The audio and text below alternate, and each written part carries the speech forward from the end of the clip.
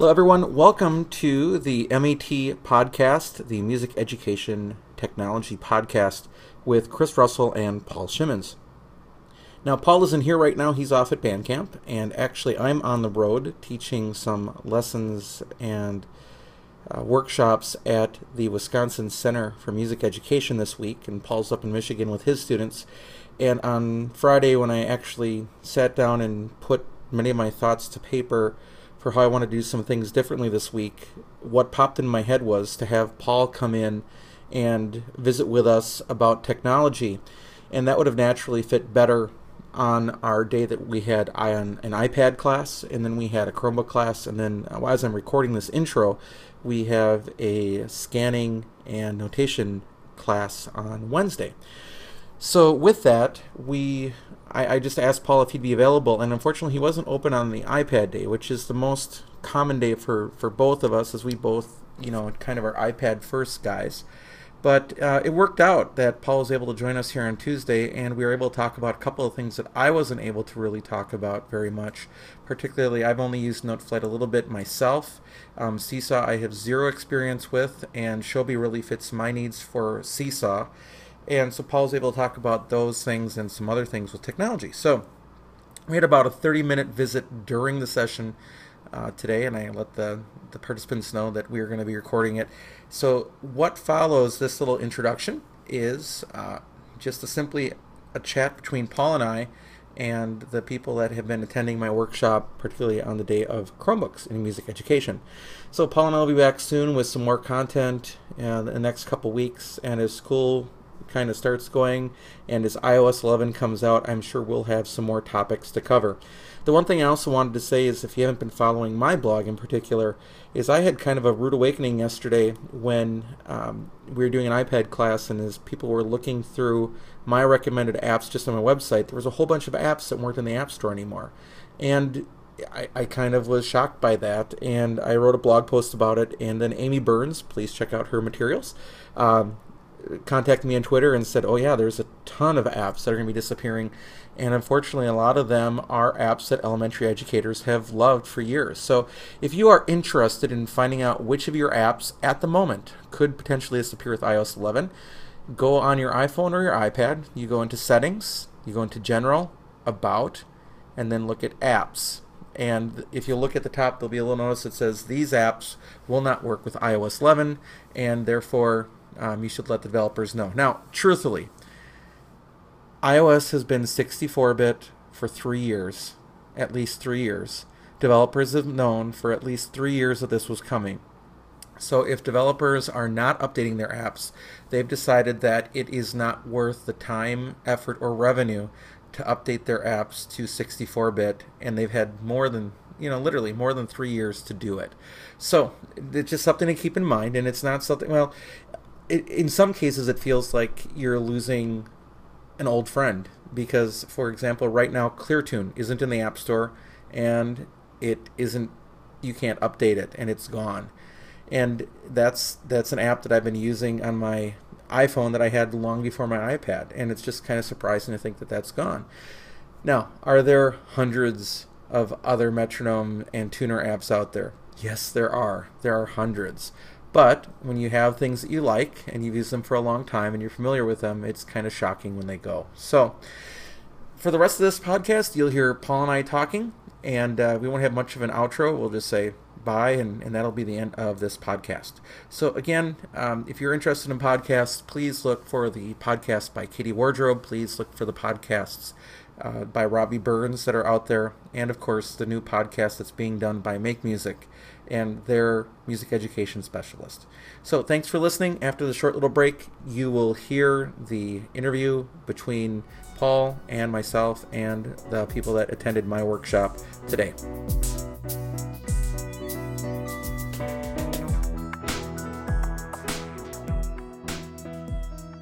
Okay, well, let me introduce you guys. This is Paul Shimmons. Paul Shimmons is a band director. Is it Farwell? Farwell, correct.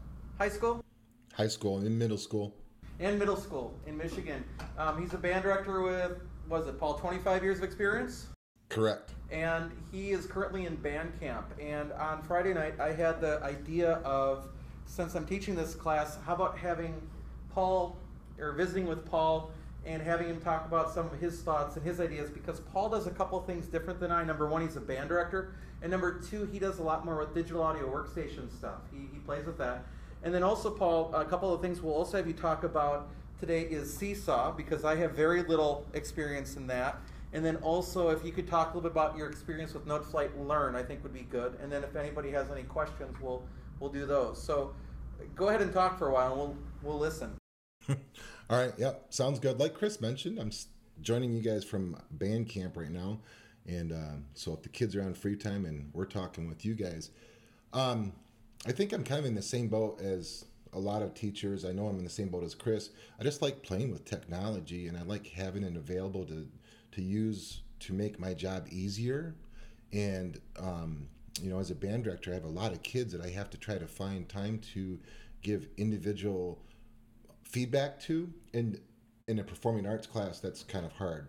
So the technology helps a lot. I've played around with using like even Google Voice for kids to do voice. They call in with their phone and they leave a recording of their part for the song number one that we're doing, and then I can listen to each individual kid. Lately, I've started using Seesaw, and that's been a huge asset in the fact that my kids, even my I use it mostly with my middle school kids, but it gives them a chance to create kind of a digital portfolio. And I have very few kids actually in the middle school that have a device at home that they access it on, but a lot of parents have connected, so that opens up an avenue of communication between myself and the parents as well, and the parents get to see more of a daily insight or a weekly insight into what their kids are doing in class, instead of just waiting until the concert and then all of a sudden they hear the three songs that we might be performing.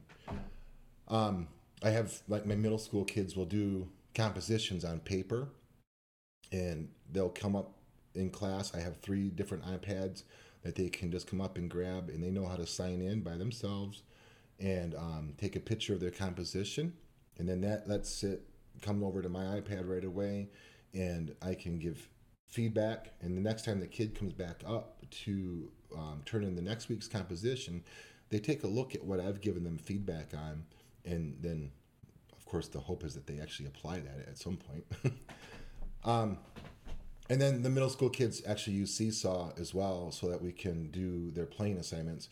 So again, it gives me a chance to hear each individual kid, which, if any of you are band directors, or if you're not, you can still imagine how long it would take me to get through every single kid and listening to them individually and making everybody else sit and wait, like I did when I first started teaching.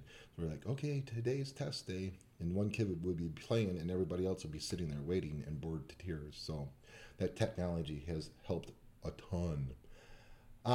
With my high school, I've actually used Google Classroom a lot. A lot of those high school kids have their own devices. We are very much a BYOD school. There's a few of our school classrooms that have like a laptop cart, and only our special education department actually has like a classroom of iPads available to them.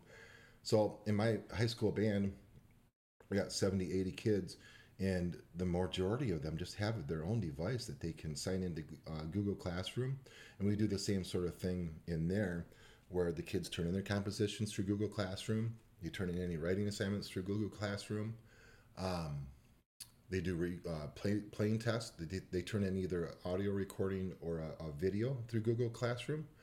And again, it's with the high schoolers, it's that way for me to give each individual kid feedback on what they're doing, and it lets me hear each individual kid to make sure I actually know what they're all doing too. NoteFlight Learn, that was a interesting experiment this last year with my high schoolers.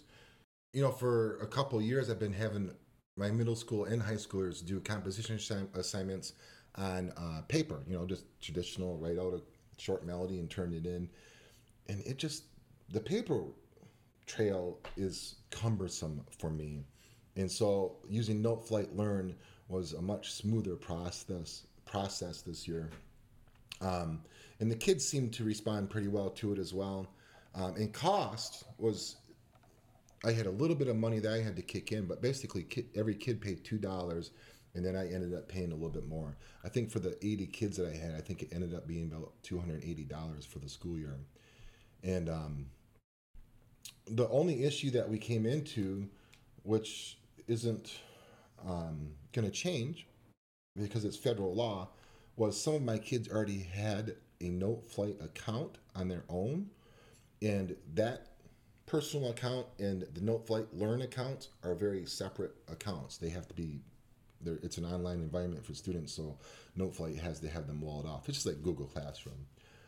So some of my kids wanted to be able to transfer things back and forth, and last year they could not do that. Chris, have you paid attention to that? I think they might have fixed that.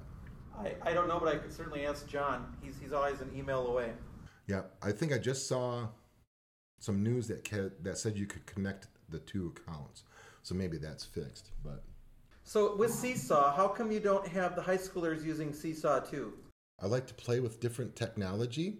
So at one point, I was using 3 different environments. I had my high schoolers on Google Classroom. I had my 7th and 8th graders on Fresh Grade, and then I had my 5th and 6th graders on Seesaw. And I was just playing with them all to see which way worked out the best. And Fresh Grade is interesting, but Seesaw has definitely got huge benefits over it. And with Google Classroom, I've left my high schoolers on Google Classroom because more and more of the rest of the high school teachers in my building are using Google Classroom. So I'm trying to kind of stay with the norm that's in our school building. I think Google Classroom and Seesaw, I don't know. I think just Seesaw is just stupid, simple, easy for the middle schoolers to understand. I could easily have my high schoolers doing it, but I don't. And you don't buy Seesaw. You're using the free account, right? Yeah, I've never paid for it.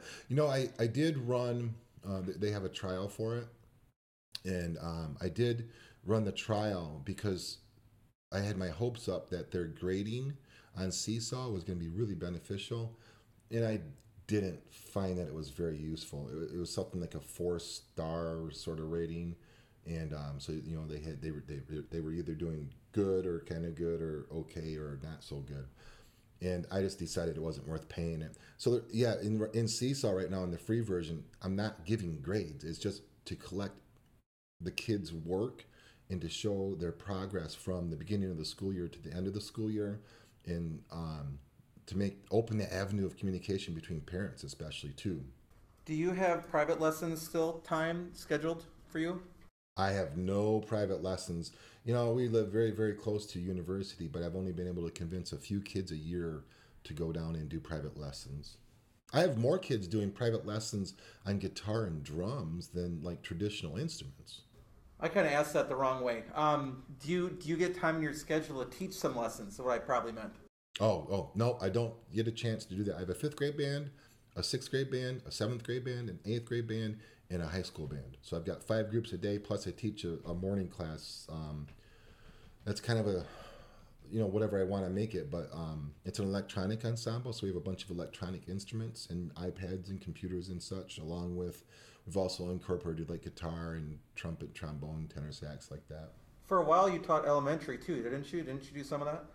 I did, and then my administration found out that as they were playing with our teachers' schedules for our music and art people, they were starting to ask too much of us, and so they got smart and stopped playing with our schedules because we were all looking for different jobs. I enjoy it, but I just didn't want to be doing both. And that was while you had the iPad a little bit too, right? You had a little bit of overlap there. I did. I used that iPad in that first grade music class, and it was a lot of fun. Even with just the one iPad, the kids responded really well to having one device up front, and we hooked it up to the projector, and I had it wired, and we'd play music games on it, and I'd have one kid at a time come up, or maybe 2 kids come up at a time, and we used like Rhythm Cat, and there were some note naming games. I don't know, there was 3 or 4 of them. It's been a few years. I kind of forget what there was. we've been talking today about Chromebooks. I mean, the natural fit for us to chat about was the iPad day, but you were kind of busy that day. Today we've been talking about some of the best solutions for Chromebook are still paid for the full functionality, and where we kind of land with Digital Audio Workstation is Soundtrap. And have you used Soundtrap much, or do you have any thoughts about Soundtrap? Just kind of curious. I have not used it a ton. I've just played around with it, but I would concur with that. I think that's one of your best options. Okay, so Paul, I don't know if you could hear the question, but you're having students, especially in the high school in particular, record audio files of themselves, not just taking the iPads and doing that. What kind of solutions are they using to create those audio files? It's been a really mixed bag. With the BYOD, you can imagine that I end up getting, I haven't really specified that they do it one way or other. I just said either you send me an audio file or you send me a movie. So some kids have chosen to send me a movie, which is really beneficial because I get to see fingers and posture, and we can talk about that and embouchure and such. The audio files come across as all different sorts of things. Some kids have used like the audio memo thing app on their phone. The rest of them have actually used like an actual app for recording audio, and those ones work the best. I've been able with my Mac, I've been able to figure out all of them so far, but they have come across as 3 or 4 different types of file formats, so it is interesting. There's it would probably be smart for me to find one app that worked on Android and then one app that worked on iOS, and specify that they use it, but I haven't done that yet. I was just about to ask that question, if that's something that you do. I've just kind of turned the kids loose, and I've just said, go find an app that does this, which is kind of one of my hopes too, is that the kids just start playing with some of these apps and trying to discover what is out there. And sometimes, or at some point in time, I hope they come back with something that I'm not even aware of. What do you do with those recordings once you've listened to them yourself? Do you put them into some sort of spot for a portfolio for the kids? In Seesaw, I just leave that recording in their portfolio for the whole entire year. And then after the year is over with, I don't keep them from year to year. But in Seesaw, those recordings are there, and we get to go back and listen to them. So at the end of the school year, like my 5th graders, especially the ones, the beginners, I can say, I don't think you really remember how bad you were when we started. Let's take a listen to this. And they, even the 5th graders can hear it. And their parents appreciate being able to see that too. They go back to October, and then they hear something in December, and then they hear it in October or April, and then May, and they can see that progress. In Google Classroom, again, same thing. I just leave it there for the year. At the end of the year, I start over and flush everything out. Have you used the invite parents feature of Google Classroom then, for the parents to hear that from there at all? I have not. Have you? No, that's my question is, what's going to be a good platform to keep these? I haven't used Seesaw myself, but it sounds like that might be a nice way to do it because you can share it with whoever. Seesaw is really easy. The parents can sign up at home. You can sign them up.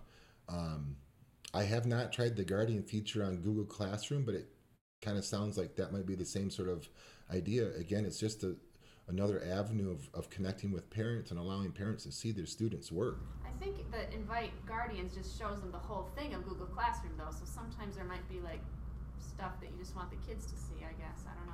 I don't know. I'll have to play with it. I know that I've used, with Schoology, we invite all of our parents to be a part of that and to come and look, and it's up to them whether they sign up or not. I've also done that on a rare occasion with some really intense parents with Shobi. The one I was showing you, and how I use that for my audio submissions and things. That's how I do my grading, and you can do a portfolio there too.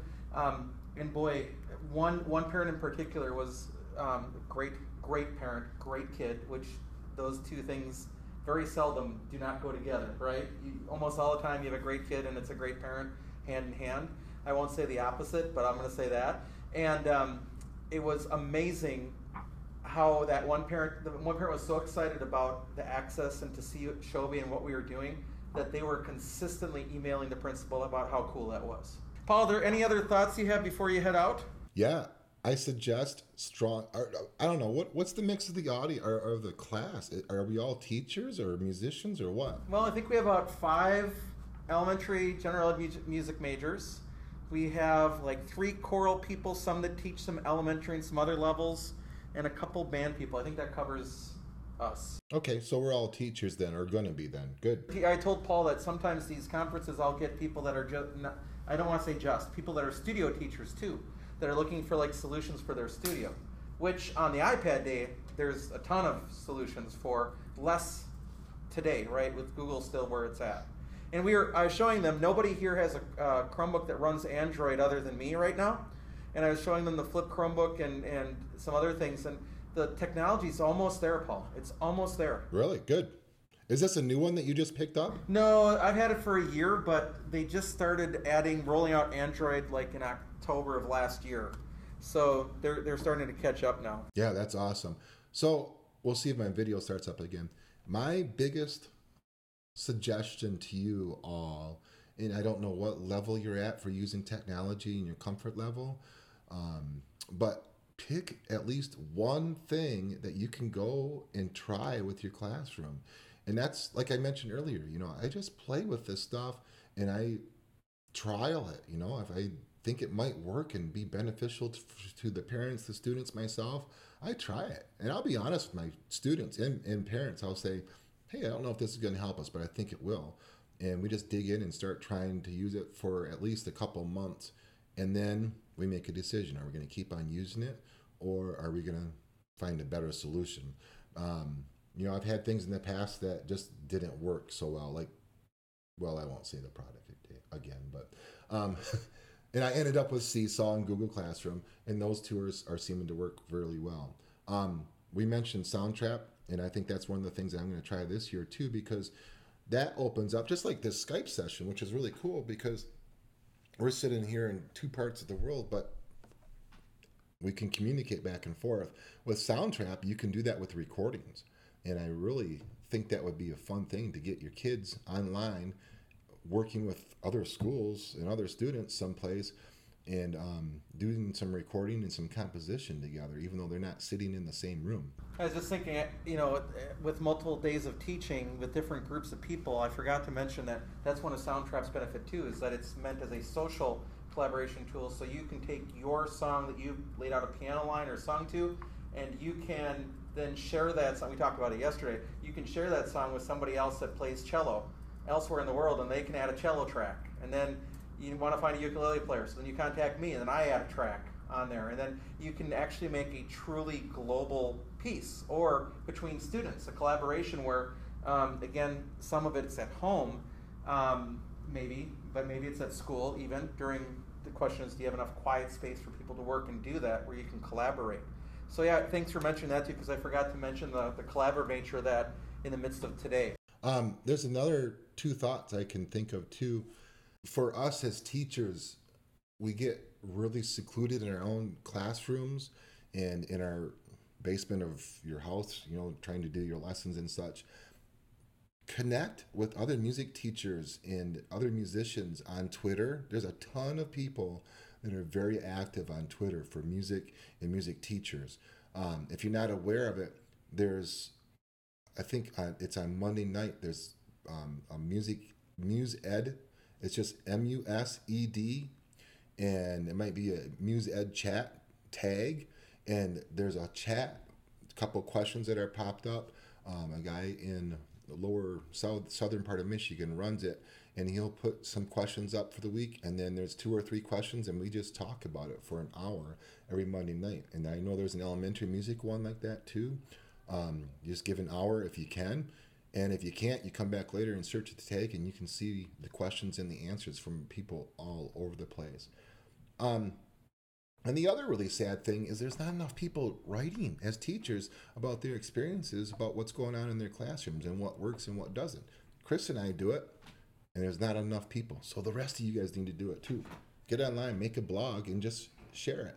Part of that for me is so I can look back later and say, oh yeah, I remember doing that. You know, I can look back 2 years and go, I remember trying something. What was it and did it work?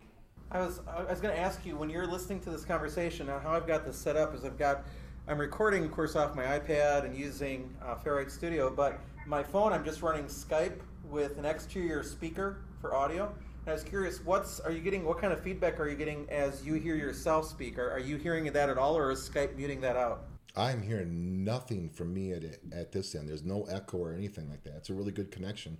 Actually, the video seems to be working well now, too. What I want to say about that is, this is, and Paul and I actually talked about this, too, before we did this, and we texted each other to set this up.